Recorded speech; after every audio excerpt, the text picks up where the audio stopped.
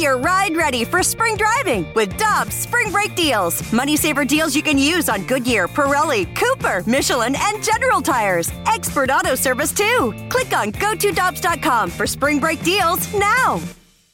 Cheap, cheap, fun, fun. Spring is in the air, and Dirt Cheap is in your neighborhood ready to deliver the perfect drinks to your doorstep. That's right. All of Dirt Cheap's convenient locations now offer delivery of their wide selections of beers, wines, and all the spirits you need. And if you're like me, nothing hits better in the springtime than a nice weeded bourbon. Ask the friendly staff at Dirt Cheap about their selection of weeders like Maker's Mark, Larceny, and so many others. Download the Dirt Cheap app and order curbside or delivery. Have fun, but be careful out there. Our friend Jay Delsing, you'll hear him Sunday morning between 9 and 10 here on 101 ESPN, and we have him at 7:30 every Friday to get ready for that show and talk about what's going on in the world of golf and other sports. Jay is a huge sports fan. His dad played Major League Baseball. And good morning, sir. I have to imagine that you're pretty fired up about the acquisition by the Cardinals of Nolan Arenado. Oh, my gosh. Good morning, and I could watch that guy play third base all day long. It's a great signing for the Cardinals. And Jay, he played in the Pro-Am for the Phoenix Open on Wednesday. I know, I saw that. It's so weird to see the Phoenix Open, which is kind of like a rock and roll event of the year for the PGA Tour with no spectators. It's just there's a lot of things wrong with the world, but man, we got to get some spectators back outside and watch golf. It just doesn't, I don't know. Jay, in a normal time at the Phoenix Open, what is that like for a golfer to have an environment like that? Is it something that golfers embrace, like you mentioned, the rock and roll environment, or is it more difficult for you to perform? Oh, Michelle, well, for me, I'll just speak for myself. It was just fantastic. I loved it. It was like I looked forward to teeing it up on the 16th tee from the time I was on the first hole. I mean, I had to really, make sure I was paying attention to what I was doing. And I happened to make a hole in one there one Saturday, you guys, and it was just the most incredible amount of applause I've ever had by far in my career. And they had a Reliant K car. This is how bad the tour was back when I played. They had a Reliant K car, a Dodge, on the tee for a hole-in-one, and I made mine on a Saturday, and as I was walking, my caddy said to me, "Hey, can I have the car? You're going to win a car." I'm like, "I don't think you don't get a car. Get in the back. Let's get up to the green here." And on the front windshield in the lower corner in a little placard, like a 3x5 card, said "Sunday only." Oh, no. Yeah. Which is pretty indicative of my career. I was a day off, and I don't know what happened. Tell the story, because as you went to the tee, weren't the fans giving you the business? Oh, yeah. It was awesome. It was like, who is this guy? And he's going to shake it. There's betting. This was back in the 90s, guys. It was like, I'll bet you $10 this guy doesn't even put it on the green. You can hear all that stuff.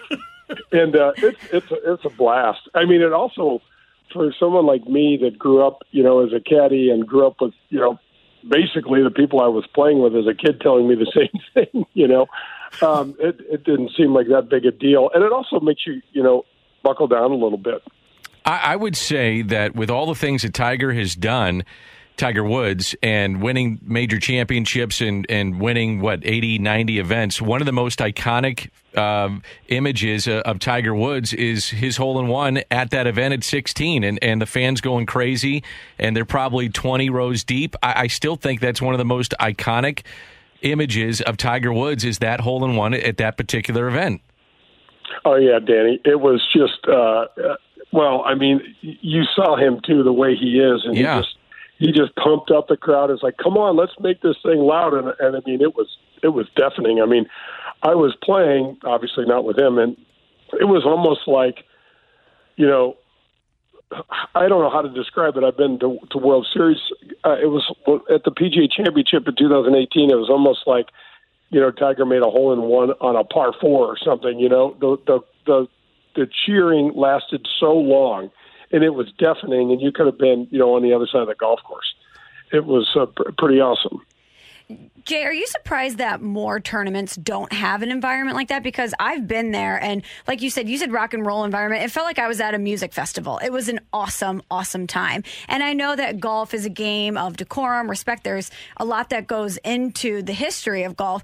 But based on the success of what we see in the Phoenix Open, I'm surprised that other tournaments haven't captured that energy. You know what, Michelle? They did it on some sort of like mini versions. Like I remember when we played at Greensboro, and I think they gave away Jack Daniels shots, and it was a little bit different. It didn't come out well. There were people that were falling out of the seats and things like that. And I think one of the things that you're mentioning, Michelle, is one of the things that I would love to see golf lighten up a little bit about. When you go, especially for the folks that love the game, that necessarily aren't PGA Tour caliber. Let them play some music, lighten up on the dress code just a little bit and just relax some of those traditional things that, make it less fun sometimes. Wait, Jay, having said that, let's go back to last weekend. And for anybody that follows golf very closely, and I love watching golf, it's on at my house 24/7. So I'm watching the Farmers last weekend. Patrick Reed has another infraction, if you will, depending on how you want to look at the rules.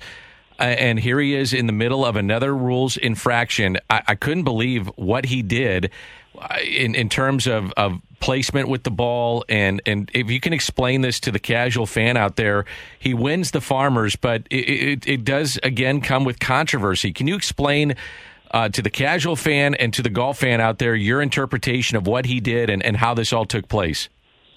Absolutely, Danny. And what's interesting is that in this world we live in, I don't know, I have like 10 followers on Twitter. My phone went crazy, and I was like, what in the hell's going on? And I was watching it, and I didn't realize. So first of all, you guys, there is an unwritten rule. The worst thing that can be said about you as a PGA Tour player is that you're a cheater.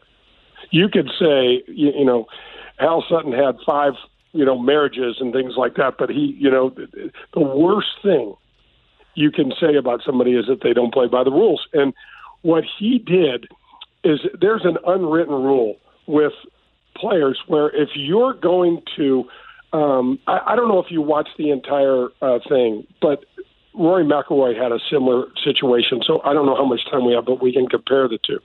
So when you go up to your ball. He did nothing wrong, Danny, without being able to see it bounce and everything. He's not responsible for that. There's glare. There's a lot of people. And what you do is you go to this your ball and you find this situation, and he's well within his right to say to the marshal, "Did this thing bounce? Did you see this thing bounce?" He's not responsible. Where his whole thing went sideways is he said to his playing partners, "I'm going to see if this ball's embedded." Totally fine. When you pick your ball, so you got to go down there, you mark your ball. What you do is you grab your ball and you see if it's into the ground. It has to break the surface of the ground, and then you put it back immediately. You don't change anything. And what he did was he's in there rooting around with his finger. It's going to take you 5 seconds to tell if there's a break in the ground or not. It's that obvious. And then you put your ball back so you don't alter the way the ball was sitting. That's like the number one thing. When the tour official came and the grass was long, I did not know that he had the ball out of that condition. I couldn't believe it. And the PGA Tour official says, "Where's the ball?" And he says, "Oh, it's right over here because it's embedded." And I'm like, that to me is a top player trying to intimidate a rules official. And I'm really disappointed that the rules official didn't say, the ball shouldn't be out of this condition. I can't necessarily tell. Okay, he didn't say that. And then the tour backpedaled and the tour played nice. And I can tell you this, Brandel Chamblee texted me. I got texts from 5 different tour players going, "Again?" Because he had that incident down at Tigers event. And guys, Rory did something similar. He hit a terrible drive on 18. He tried to lay up, missed the fairway. His ball bounced and then went into the grass. Very similar to what happened with Reed. And I'm sorry, I know I'm taking up a lot of time. I won't make this quick. But he walked up to his ball and said, he's playing with Rory Sabatini, and said, Rory, I got to check. I think my ball's embedded. And Rory says, fine. I mean, Sabatini, both Rorys say fine. Well, it's embedded in McIlroy's opinion. He picks it up, cleans it, drops it within a club length, and moves on. That's exactly what Patrick Reed could have done if it was that simple, if it was that obvious. Well, Rory takes a bunch of crap because Patrick Reed said, Rory McIlroy did the same thing. Well, it comes out the day after that a marshal who was standing right there sends a letter to the PGA Tour saying, I feel terrible about this. When I was looking for Rory McIlroy's ball on Sunday, I stepped on it. And I didn't say anything to him. And now Rory McIlroy's, embroiled in this crazy, rules thing because of Reed. And it just separates the whole thing. And McIlroy said, well, I feel so much better because I know my ball was embedded. Wow. Good stuff, Jay. Thanks so much for the time. We do appreciate it. We'll be tuned in on Sunday morning for Golf with Jay Delsing. Pretty much killed the segment, didn't I? That was awesome. No, good stuff. It's good to know. That's a great explanation, and it's great insight into what's going on down there. So we do appreciate it. Love the show. Hated the jerseys last night, guys. Looked like a Montreal Canadian farm team. Put a little white on there, and we got the Canadians. All right. Yeah, you're not wrong. Jay, you're exactly right. All right, we'll see you later. Danny, I knew you were going to chime in. You're exactly right. That's why you're the best on this station. I love it. Have a great day, guys. By the way, I loved your Curtis Strange interview. That was fantastic. Oh my gosh, he hadn't said 20. I've played 30 rounds of golf with him, and I don't know how many times sat at the same lunch table to him. He didn't say 15 words to me. Is that right? All those years, and I couldn't get him off. I hung up with him, and I was like, man, I didn't know that guy could talk. Well, he talked. That was good. That was really good.